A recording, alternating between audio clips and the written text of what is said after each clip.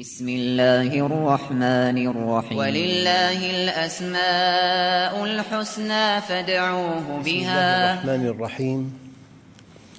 الحمد لله رب العالمين، والصلاة والسلام على سيدنا محمد الصادق الوعد الأمين. اللهم أخرجنا من ظلمات الجهل والوهم إلى أنوار المعرفة والعلم، ومن وحول الشهوات إلى جنات القربات.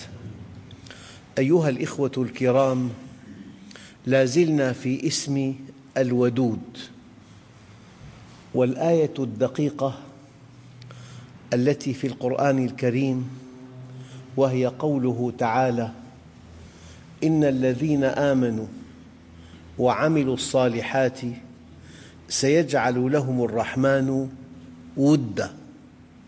قال علماء التفسير: سيجعل لهم الرحمن ودا فيما بينه وبينهم، فالله عز وجل يتودد إلى عباده، أي يحبهم ويحفظهم وينصرهم ويؤيدهم ويوفقهم،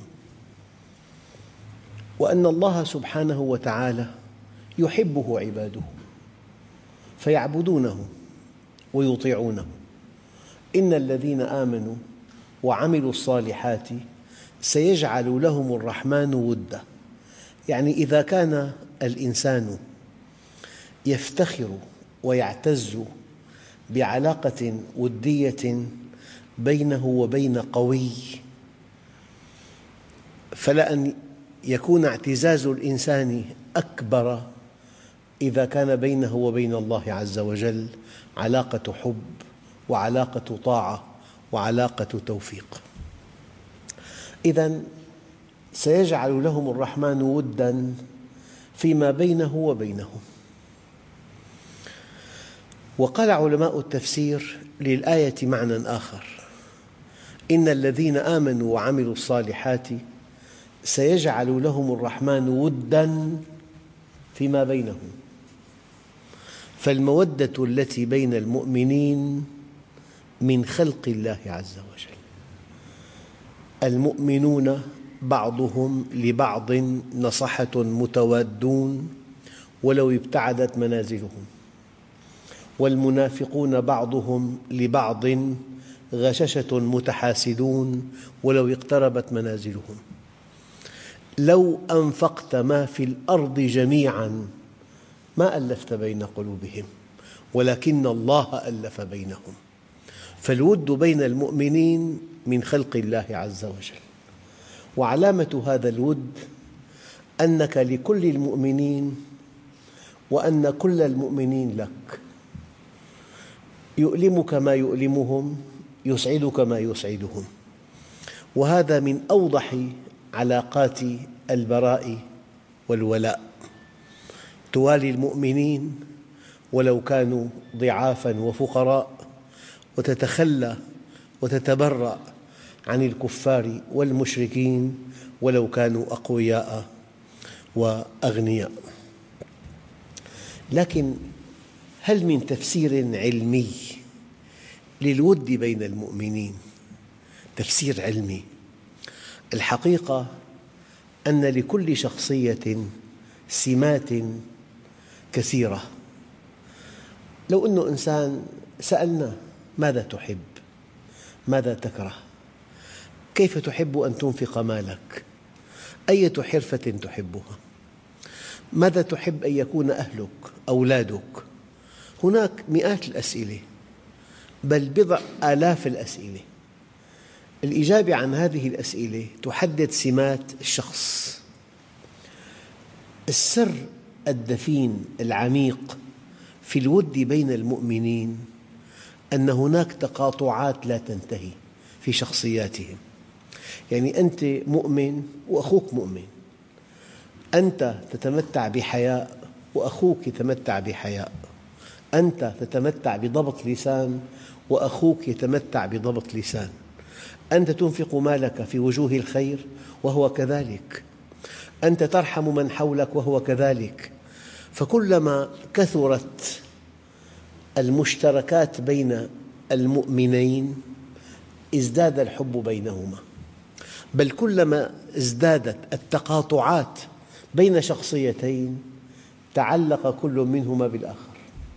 فلأن القواسم المشتركة والتقاطعات في سمات الشخصين أو المؤمنين كثيرة جداً، إذن العلاقات متينة جداً، وأنت تحب الآخر بقدر التقاطعات بينك وبينه، بقدر القواسم المشتركة بينك وبينه، بقدر الصفات التي تتصف بها وهو كذلك يتصف بها.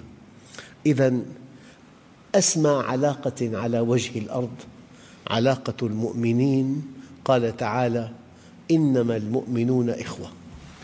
ويا أيها الإخوة الكرام، كمقياس دقيق لإيمانك أن تحب المؤمنين، أن يقلقك ما يقلقهم، أن يسعدك ما يسعدهم، أن يفرحك ما يفرحهم، أن تحمل همهم، أن تفرح لخير أصابهم، وأن تتألم لشر أصابهم.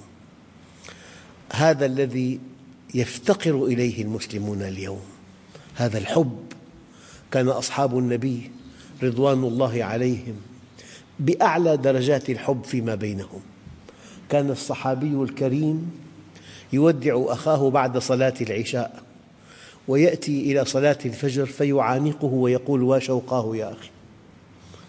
هذا الحب الذي كان بينهم هو من علامة إيمانهم وإخلاصهم، وهذا مقياس لنا.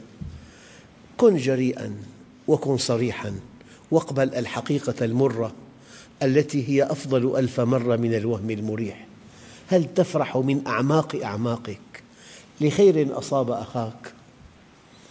هل تتألم من أعماق أعماقك لسوء أصاب أخاك؟ هي من علامات المؤمنين. والدليل: إن تصبك حسنة تسؤهم المنافقون، وإن تصبك سيئة يفرحوا بها. فاجعل هذه الآية شعاراً لك: إن الذين آمنوا وعملوا الصالحات سيجعل لهم الرحمن ودا فيما بينهم وبينه، وفيما بينهم بعلاقات داخلية. الآن ننتقل إلى أشد العلاقات بين شخصين، علاقة الزوج بزوجته. قال تعالى: ومن آياته خلق السماوات والأرض. والسماوات والأرض مصطلح قرآني يعني الكون، والكون ما سوى الله. ومن آياته خلق السماوات والأرض، ومن آياته الليل والنهار، ومن آياته الشمس والقمر. وكما أن الكون من آياته، ومن آياته أن خلق لكم من أنفسكم أزواجاً لتسكنوا إليها وجعل بينكم مودة ورحمة. هذه المودة التي بين الزوجين هي من آيات الله الدالة على عظمته. من آيات الله أن أعرف إنسان قريب لي، يعني تأخر زواجه إلى أمد طويل، وهو يقيم في بلد خليجي، فكلما جاء إلى الشام في الصيف لم يوفق إلى زوجة تناسبه. في العام الخامس وقبل أن يغادر بيوم وجد إنسانة تناسبه فعقد عقده عليها، وفي اليوم التالي غادر إلى بلاد الخليج ليتابع عمله. بكت بكاء مراً في المطار. عمر العلاقة يعني 20 ساعة فقط.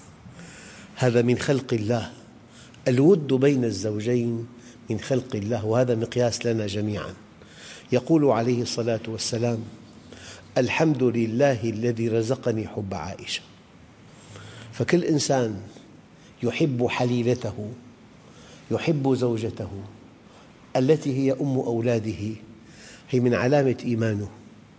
وكلما أبغض الإنسان أهله، لأن الشيطان أكبر نشاط يمارسه أن يبغض الرجل بزوجته، يفرق بين المرء وأهله. آية قرآنية.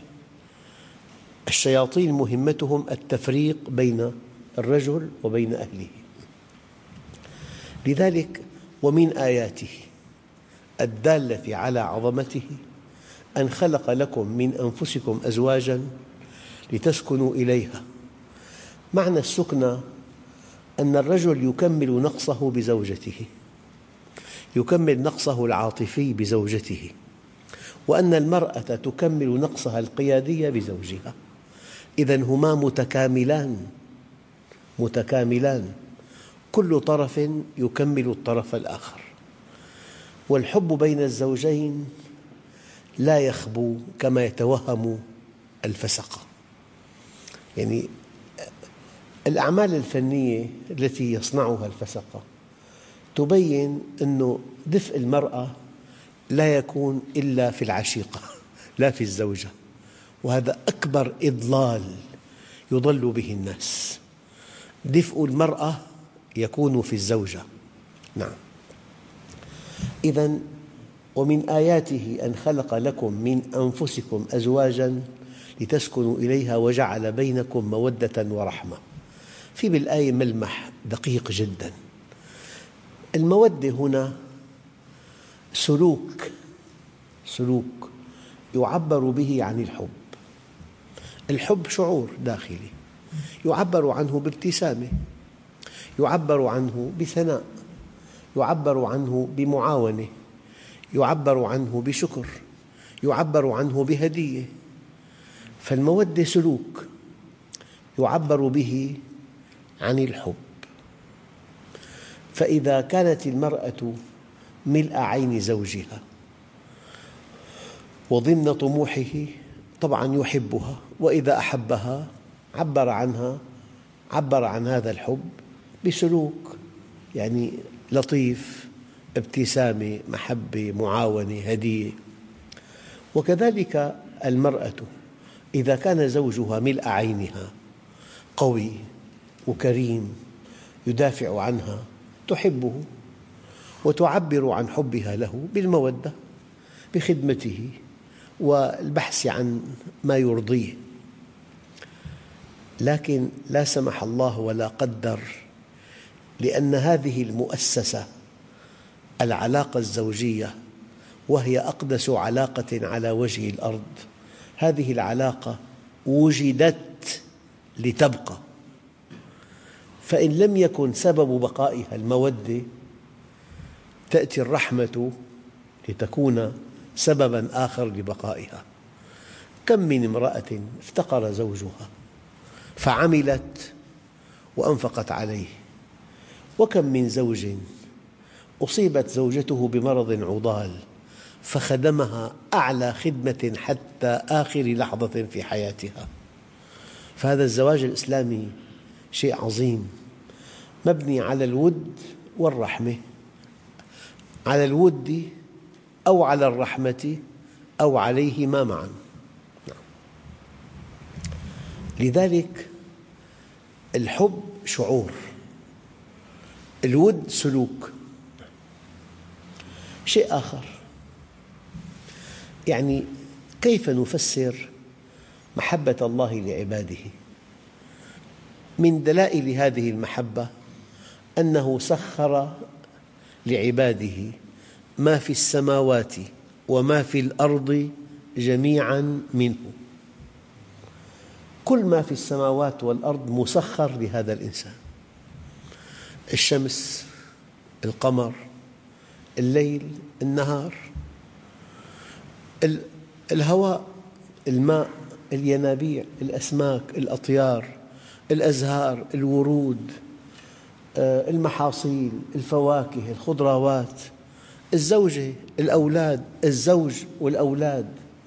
كل ما في الكون مسخر لهذا الإنسان، وهذا دليل مودة الله لعباده، لأنه يحبهم. يعني الكون كله مظهر لمودة الله للإنسان. شيء آخر، يعني من يصدق أنه في بضع عشرات من آلاف أنواع النباتات، نباتات الزينة، بضع آلاف من أنواع نباتات الزينة، هذه لا تؤكل ولكن من أجل أن تستمتع بها. أنواع العصافير التي لها ألوان تأخذ بالألباب، أنواع الفراشات، أنواع الورود، أنواع الأبصال، أنواع الأوراق، يعني في بالطبيعة جمال أخاذ، هذا الجمال تقوم حياتنا من دونه، لكنه تعبير عن محبة الله لنا. الطفل يملأ البيت فرحة بجماله، بذاتيته، بعفويته. الزوجة خلقت من أجل الرجل، والرجل خلق من أجل زوجته، وكل واحد يكمل الآخر. حينما تخترق هذه النعم إلى المنعم، ترى أن كل نعمة أنعم الله بها على الإنسان هي نوع من الود. أيها الإخوة، علماء التوحيد قالوا الميل، الحب يعني الميل، فالميل من شأنه الضعف والتحسر والألم، لكن الله عز وجل إذا قلنا إنه يحب عباده، معنى الحب البشري لا ينطبق على الذات الإلهية. فالله عز وجل إذا أحب أحسن، إذا أحب أعطى، إذا أحب وفق، إذا أحب حفظ. وهذا معنى الآيات الكثيرة التي تقول إن الله مع المؤمنين، إن الله مع المتقين، إن الله مع الصابرين، يعني معهم بالتوفيق، معهم بالتأييد، معهم بالنصر، معهم بالحفظ، فالله خير حافظاً وهو أرحم الراحمين. الإنسان إذا أحب خضع، وإذا أحب تذلل، وإذا أحب مال، لكن الله عز وجل إذا أحب وفق، إذا أحب أحسن، إذا أحب أعطى، إذا أحب حفظ، إذا أحب وفق. الله عز وجل يقول، دققوا في هذه الآية: يا أيها الذين آمنوا من يرتد منكم عن دينه، لا سمح الله ولا قدر، فسوف يأتي الله بقوم يحبهم ويحبونه. يعني العلاقة التي أرادها الله أن تكون بينك وبينه هي علاقة حب. لذلك قال لا إكراه في الدين. الله ما أرادنا أن نأتيه مكرهين، بل أرادنا أن نأتيه طائعين، أن نأتيه بمبادرة منا. يحبهم ويحبونه، وبدأ بحبه لهم.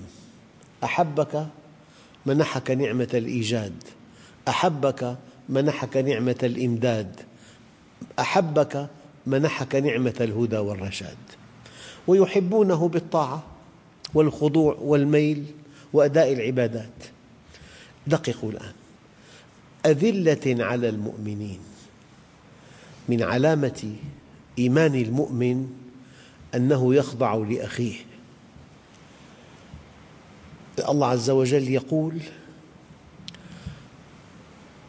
أقم الصلاة لدلوك الشمس إلى غسق الليل وقرآن الفجر إن قرآن الفجر كان مشهودا ومن الليل فتهجد به نافلة لك عسى أن يبعثك ربك مقاما محمودا وقل ربي أدخلني مدخل صدق وأخرجني مخرج صدق واجعل لي من لدنك سلطانا نصيرا.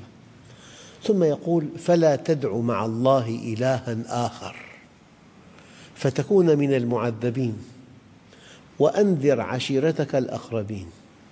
الآن دققوا: واخفض جناحك لمن اتبعك من المؤمنين فإن عصوك فقل إني بريء مما تعملون وتوكل على العزيز الرحيم الذي يراك حين تقوم وتقلبك في الساجدين إنه هو السميع العليم. أذلة على المؤمنين أعزة على الكافرين. والعياذ بالله المنافق قاسي وقوي على الضعيف، أما القوي ينبطح أمامه، أما الضعيف يتجبر عليه. المؤمن بالعكس، أذلة على المؤمنين أعزة على الكافرين. يجاهدون في سبيل الله ولا يخافون لومة لائم، ذلك فضل الله يؤتيه من يشاء والله واسع عليم. أيها الإخوة، حب الإنسان إلى الله يعني أن تعرفه أو أن تزداد معرفة به، وأن تحمل نفسك على طاعته، وأن تتقرب إليه بالأعمال الصالحة بخدمة الخلق، وأن تدعو إليه، وأن تحبب الناس به. علامة حبك له أن تعرفه أو أن تزداد معرفة به، أن تطيعه، أن تعمل الأعمال الصالحة تقرباً إليه، أن تدعو إليه بلغوا عني ولو آية، وأن توالي أحبابه.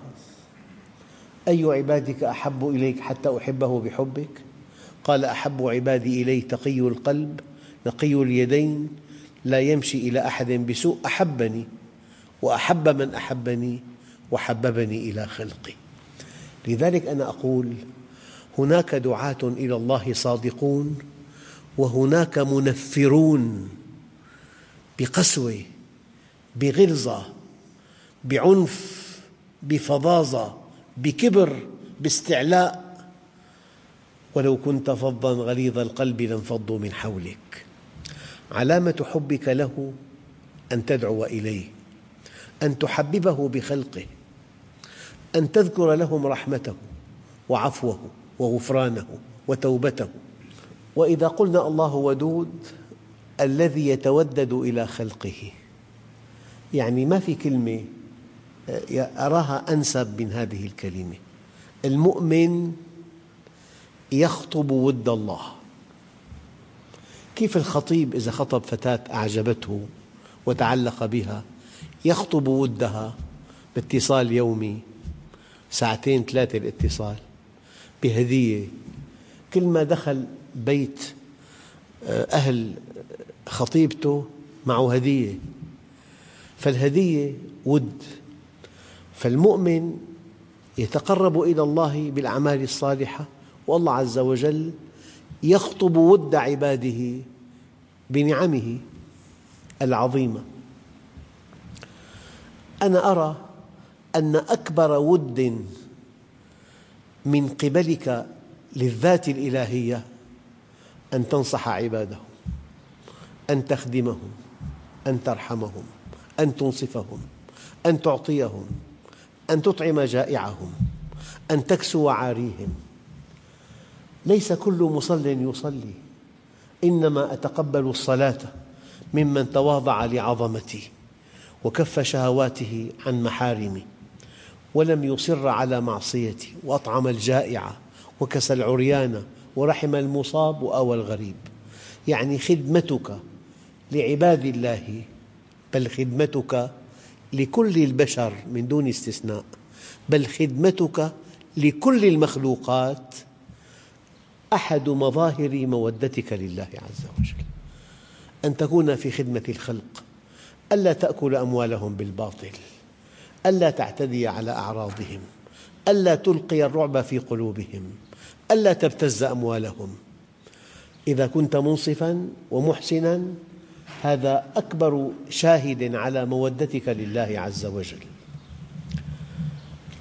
يعني أول هدية من الله عز وجل للإنسان ثدي أمه، حليب معقم ساخن في الشتاء بارد في الصيف، بتتبدل تركيباته أثناء الرضعة الواحدة.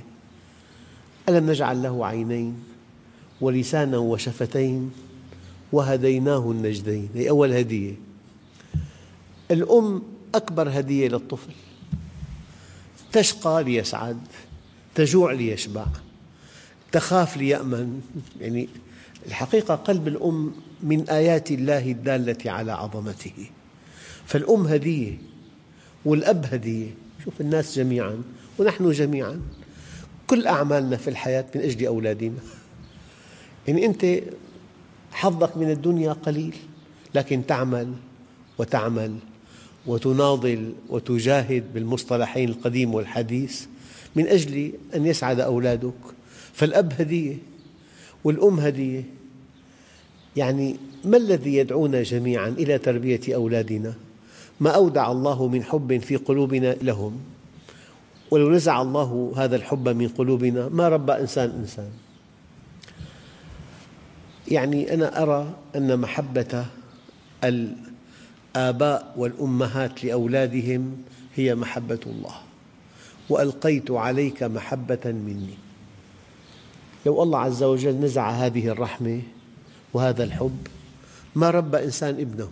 والقصة الشهيرة أرويها كثيراً، هي معبرة رمزية لكنها معبرة، أن أماً تخبز على التنور. مر أحد أولياء الله الصالحين، كلما وضعت رغيفاً في التنور أمسكت ابنها وضمته وشمته وقبلته. قال: يا رب، ما هذه الرحمة؟ قال: وقع في قلبه أن هذه رحمتي يا عبدي، أودعتها في قلب أمه وسأنزعها. قصة رمزية طبعا. فلما نزع الله الرحمة من قلب أمه وبكى ألقته في التنور، انتهى. نحن نتراحم برحمة الله.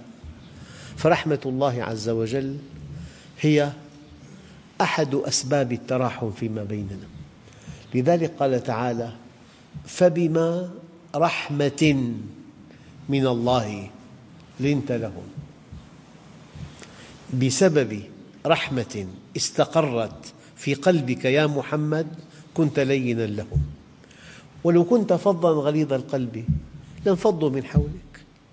فاعف عنهم واستغفر لهم وشاورهم في الأمر، فإذا عزمت فتوكل على الله. أيها الإخوة الكرام، اسم الودود أقرب اسم إلى قلب الإنسان. هو يحبك وينبغي أن تحبه. هو يخطب ودك أيها الإنسان بهذه النعم، وينبغي أن تخطب وده بالطاعة وخدمة عباده. والخلق كلهم عيال الله، وأحبهم إلى الله أنفعهم لعياله، والحمد لله رب العالمين.